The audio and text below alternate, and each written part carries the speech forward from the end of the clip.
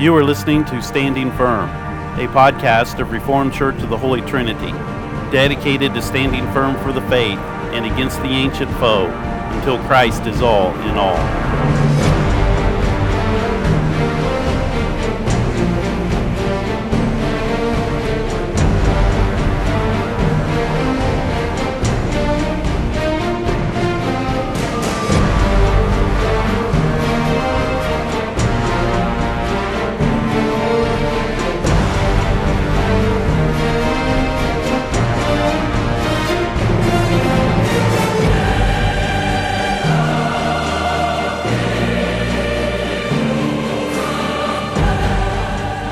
The foundations of America are being destroyed because the pillar and ground of the truth, the church, has forsaken its call to biblical liturgy, community, and mission.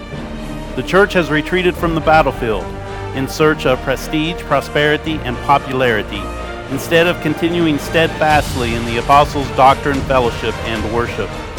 Standing Firm is earnestly contending for the faith as revealed through the Holy Scriptures and explained in the historical church creeds and Reformed confessions. This program is directed by Reformed Church of the Holy Trinity to fulfill Paul's command in 1 Corinthians 16:13, to be on guard, to stand firm in the faith, to be courageous, and to be strong.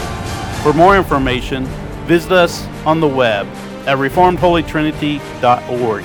Again, that is reformedholytrinity.org.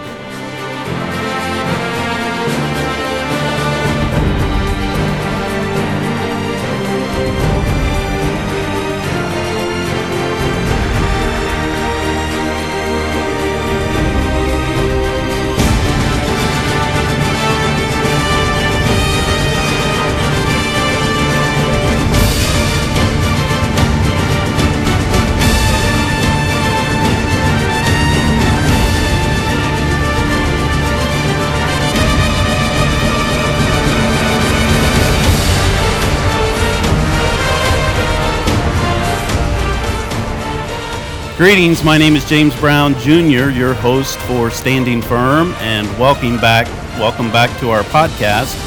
We are resuming this podcast after a long pause as we've been focused on other areas in our ministry and also contemplating our future endeavors while attempting to be faithful in the things that God has called us to on the local front. During this time, we have considered a name change and other changes, but in the end, we are just sticking with our name because no other title can accurately describe our purpose in the day in which we live. This is a day in which we have been called, as we have been brought to the kingdom for such a time as this, to stand firm in the faith. Our purpose is not to become famous, prosperous, or even well-liked, but to be faithful to our Savior and King, Jesus Christ, and to bring glory to God in faithfulness no matter what the culture around us is doing. So we have went through a reboot as we have reconfigured our aim and means in this ministry. While we hope this program will be a benefit to you and also to the saints at large, our primary goal is to be a faithful witness in the midst of our societal collapse. And it is definitely collapsing and decaying all around us. Now, you may think we are crazy. Some may think that we are bigots. Some may call us misogynists, racist, homophobes, old-fashioned, or whatever. We have been given a command by our commander to preach the word, to be instant, in season, out of season, to reprove, rebuke, exhort with all long-suffering and doctrine, according to 2 Timothy chapter 4 and verse 2. And that's what we are going to endeavor to do, no matter what the society and the culture around us may do. We want to encourage you also to continue in the faith, grounded and settled, even as many of our friends are attempting to renegotiate our place in this world. But there is nothing to negotiate. The message that was delivered by Moses, Joshua, or Elijah is the very same message that we must proclaim today. If you remember, Moses did not ask what was easy. He asked, who is on the Lord's side? Joshua did not ask what was comfortable with the nations around them, but simply declared, Choose you this day whom you will serve. Elijah did not ask what would make him popular with the religious institution of his day or the priests and prophets of his day, but he asked, "How long halt ye between two opinions? If the Lord be God, follow him. But if Baal, then follow him." We are at this same crossroad today. And you see what's set before us is how will we answer? We have determined here at Reformed Church of the Holy Trinity in the Standing Firm podcast that we will not bend and we will not bow. Whether we will burn or not is really not our department. For God is able to deliver us, but if not, we will still not bend or bow to the false images that are being erected all around us. Our church may remain small. Our message may be scoffed at, or we may even be driven off the face of the earth. But let us determine here this day that no matter the consequences, when we take our last breath, we will be found standing firm for Jesus Christ. On today's program, I'd like to address three issues related to the state of Indiana. The first is the firing of a teacher in Brownsburg, simply because of his refusal to bow to the false image of gender fluidity. The second issue is the proposed, and now recently passed, 2018 Indiana Republican platform. And the third is the growth of the homosexual movement in Indiana. So let's first consider with the firing of the school teacher in Brownsburg. This issue revolves around a Brownsburg teacher by the name of John Klug, whom I had the opportunity to meet last year at a couple different political and religious events. John teaches orchestra and was forced to resign by the Brownsburg School District because of his refusal to pay homage to the immoral and biologically absurd idea of gender fluidity. Now, what we found out so far in this controversy is that the Brownsburg school system actually has a so-called transgender policy. This is based upon the ridiculous idea that gender is fluid and or neutral. But even the term transgender is a false statement, and the inclusion of trans and gender is an oxymoron, for no one can move from one gender to another. At conception, you either possess the XY, which is the male chromosomes, or the XX female chromosomes. Any denial or attempt to alter this fact is simply confusion and not fluidity. To reject this is to reject God's created order, which is the whole purpose behind these movements, by the way. But to reject God's created order is also to reject the God of creation. The public schools kicked God, the Bible, and prayer out many decades ago, and now we see what this rejection has led to. You see, there is no neutrality, as Moses, Joshua, and Elijah reminded the children of Israel. And we need to be reminded of this very fact today. You see, the very fact that Brownsburg even has a transgender policy is simply unbelievable. This is conservative Indiana, and it is a very conservative part of Indiana, in the town of Brownsburg. It's a town that no one would ever confuse with Bloomington or with one of the handful of other liberal cities in Indiana. Brownsburg is considered a very conservative town outside of the liberal Indianapolis confines. It is a place where many have sought for refuge away from the destructive liberal policies of Indianapolis. But again, there is no neutrality. You cannot serve God and mammon. You cannot serve God and Baal. If you reject God, you will be forced to serve the God with whom he has been replaced with in society. What is also astonishing in the Brownsburg example is that only one employee in the whole Brownsburg system has refused to bow to the secular, postmodern God that is being forced into the public square of our society. How many of these people do you suppose actually attend conservative churches in Brownsburg? Well, quite a few, or at least they claim to be conservative churches. Now, I do not know the exact answer, but I would assume that there is quite more than just one. But only one teacher has refused to comply with this absurdity in the public school system. This again shows why our message must remain the same as Moses's and Joshua's and Elijah's. Without this confrontation, people will go with the crowd. They will give in to their own sins, and they will choose safety and convenience over faithfulness. The second item we'd like to mention is the Indiana GOP platform. It was the issue that was surrounding this controversy was a proposed deletion in the 2018 Indiana Republican platform. Since 2014, the platform has clearly stated that marriage is between a man and a woman. This year's draft deleted this statement, and they were seeking to replace it with safer, obscure language. Now, there were other areas of clearer language on other issues that we can be thankful for in this year's platform, such as the platform's statement on federalism, gun rights, and abortion. These statements were, in fact, clearer and better communicated. This was actually more surprising than some Republicans who desired to cloud the issue on marriage. Now, thankfully, the Indiana delegates rejected the deletion of the affirmation that marriage is defined as between a man and a woman.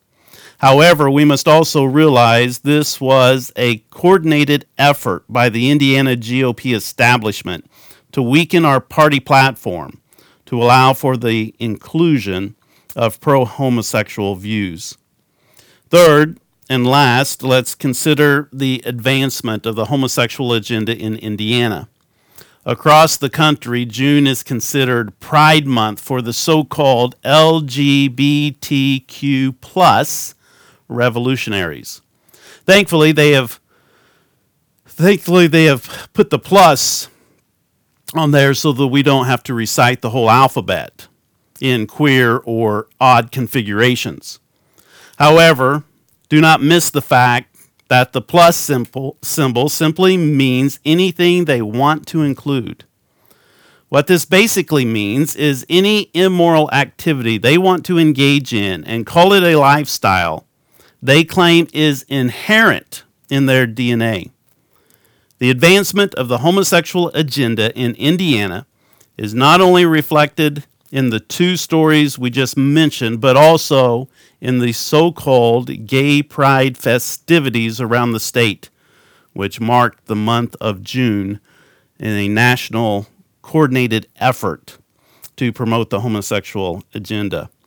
Of course, this is not really gay, but debauchery on full display. We have come to expect these things in liberal strongholds like Bloomington and Indianapolis, for example. But this year also includes gay pride festivals in Columbus and Lawrenceburg for the very first time. Even more surprising is this is the 12th year for the festival in Spencer, Indiana, which drew more than 3,000 people this year. Again, Spencer is a small rural town in the middle of nowhere in southern Indiana, with a population just barely over 2,000 people, and is also considered a very strong conservative area. So, the example of these three things is to ask this question: do you still think we are winning? I mean, we hear a lot of talk about how we are winning or how we desire to be winning. But the question is, are we really winning? Now, please understand that I believe in the victorious gospel of Jesus Christ, As a matter of fact, I am a post-millennialist. However, being optimistic or believing in the power of the gospel does not negate temporal judgment upon individuals or nations. Our first application of these news items is to remind us that God is not mocked, and we will reap what we have sown. In the 1960s, we removed God from our educational system, and here we are reaping the whirlwind. Secondly, these items are to remind us that we must contend for the faith as Jude exhorts all Christians in all places and times. The church cannot sit back and be idle, hoping it will all turn out okay in the end. That idea is as ludicrous as evolution or gender fluidity. The church must learn to contend, but not in an uncertain purpose or a useless method. In 1 Corinthians 9:26, Paul writes, I therefore so run, not as uncertainly, so fight I, not as one that beateth the air. Undisciplined, aimless, mindless exertion is not going to get the job done. The answer is not simply releasing energy. Shadow boxing is not going to win a contest. It may look good for the cameras or in the mirror, but anyone can shadow box. It takes a trained athlete to be a contender for the title. This means that we must train according to God's prescribed program and use the means that He has given us. We cannot do this ourselves just thinking that we can exert energy according to our own ways and our own means.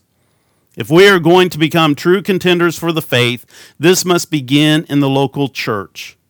It does not begin by rushing out and charging the enemy because something must be done. Nor does it consist in hiding out in the church because we are too fearful to get things done.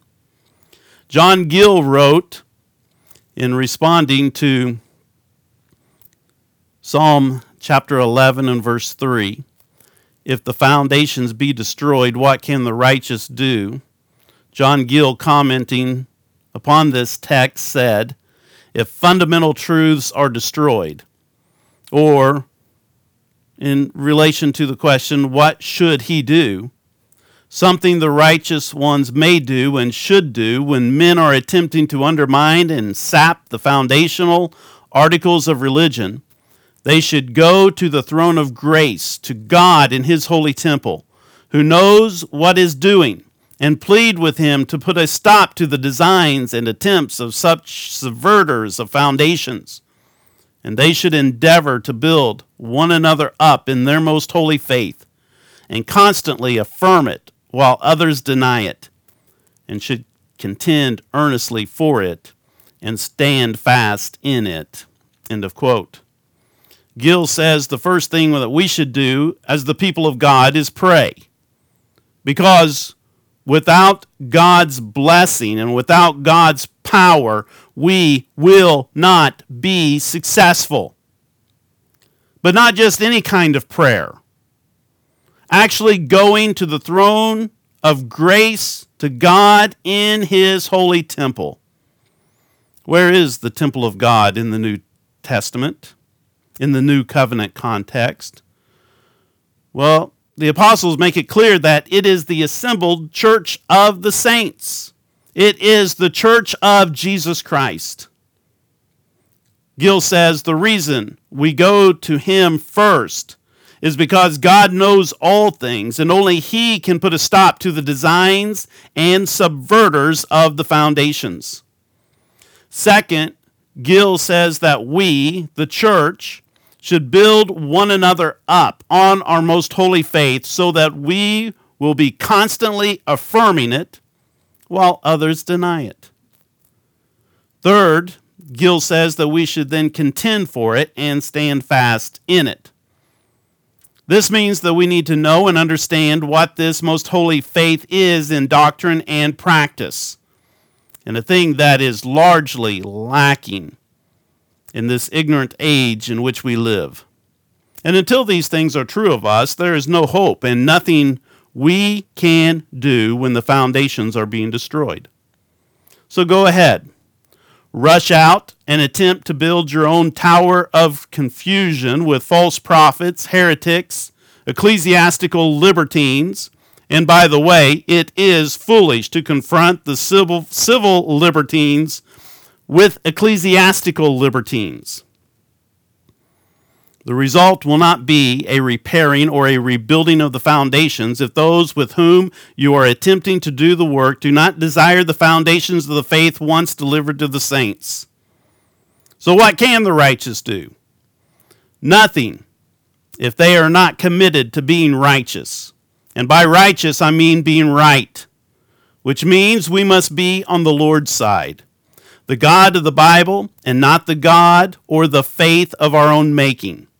As Jeremiah told the religious crowd of his day, who were all upset about the heathen coming in to destroy them, just as many are upset about the heathen coming in to destroy us, but Jeremiah told the religious crowd of his day, go ahead and resist them, but you will not be successful unless you repent and turn back to the God of your fathers.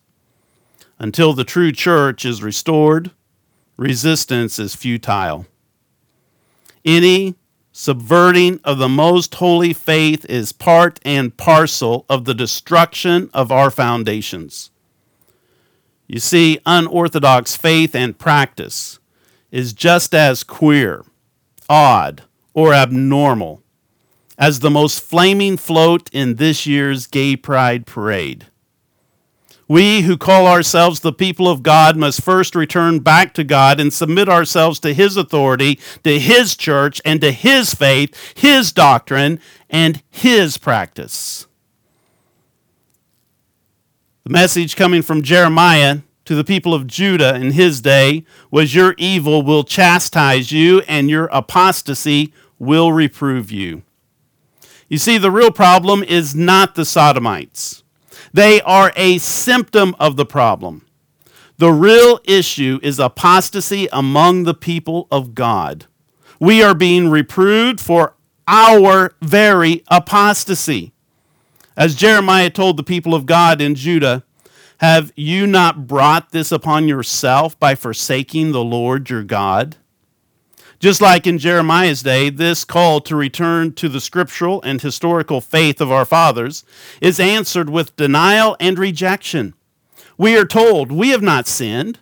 Trump will save us. The Supreme Court will save us. That is, if we can get conservative justices nominated. We are told, why can't we just all get along, live and let live, tolerance and understanding, and on and on and on. The excuses not to repent and turn back to God go. But the people of God have went after worthless things and have become worthless. Why? Jehovah told Jeremiah it was because my people have committed two evils. They have forsaken me, the foundation of living waters, and hewn out cisterns for themselves, broken cisterns that can hold no water. When we forsake the doctrine and practices of God as revealed in His holy word, we forsake God and are in fact developing our own religion. It is a rejection of the cistern that holds the life-giving water for man-made cisterns that hold no water, meaning there is no life in them. The only answer is to rebuild the church. How can the foundations of the family and civil society be rebuilt until the pillar and ground of the truth, which is the church, is firmly settled? This is why John Calvin wrote, for there is no other way to enter into life unless this mother, talking about the church, conceive us in her womb, give us birth, nourish us at her breast, and lastly, unless she keep us under the care and guidance until, putting off mortal flesh, we become like the angels. Our weakness does not allow us to be dismissed from her school until we have been pupils all our lives. Furthermore, away from her bosom, one cannot hope for any forgiveness of sins or any salvation, as Isaiah and Joel testify. By these words, God's fatherly favor and the special witness of spiritual life are limited to his flock, so that it is always disastrous to leave the church. End of quote. The church Calvin is talking about is the one that proclaims the word of God faithfully, administers the sacraments rightfully, and exercises church discipline properly.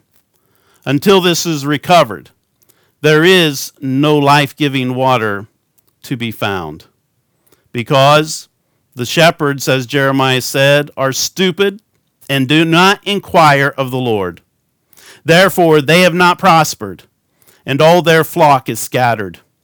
He also said in Jeremiah 7:30 that the children of Judah have done evil in the sight of the Lord, and they have set their abominations in the house, which is called by God's name, to pollute it. How did they pollute the house of the Lord? They refused to worship in the place and manner prescribed by the Lord. They did their own thing, and their own thing was unable to withstand the conquering hordes of the heathen. We must realize all these things that are happening is a result of God's people rejecting the ways of God. We have rejected the faith of our fathers, and we wonder why all these things are coming upon us. We have rejected the ordained offices of the church, and then are aghast at the inclusion of women into the ministry and the rise of egalitarianism. But have we not rejected the authority of God in the church in relation to this issue from the very beginning? Today, all one needs to be considered a preacher is his own authority. Well, if this authority rests in the individual, then how can anyone deny anyone else the right to be a preacher and to hold office in the church? But though Paul acknowledges the importance of preachers, he also stresses the importance that they be sent, and sent by whom? By the Lord and by his church. Who is to send them? And where are they to be sent from? Are they going to go in their own authority and according to their own means? If so, why would you question the egalitarian efforts underway in the SBC? In the end, I wonder if these freelancers will actually protest the egalitarian efforts, because if you are compromised in one area, it is impossible to resist in another. Once you lose your moral authority, you have no authority. The same is true of the homosexual movement. The protest will eventually die in every sector that does not stay faithful to the biblical and historical Christian faith. They may protest momentarily, but time will cause their house of cards to crumble. Their cultural prohibitions cannot withstand the fruit of the seed that they have sown. Eventually, you must either accept the natural end of your philosophy, or you have to change your systematic theology. When you sow to the wind, you will reap the whirlwind. We have a society in chaos because we have a church in chaos. May God reform his church so that it might go forth as a city set upon a hill that cannot be hid. Thank you for listening to Standing Firm. Please consider helping us in this battle for Christendom as we assault the gates of hell with the gospel of Jesus Christ. You can write to us at Reformed Church of the Holy Trinity, P.O. Box 1125, Mooresville, Indiana, 46158. That again is Reformed Church of the Holy Trinity, P.O. Box 1125, Mooresville, Indiana, 46158. Or you can visit us online at reformedholytrinity.org. That is reformedholytrinity.org.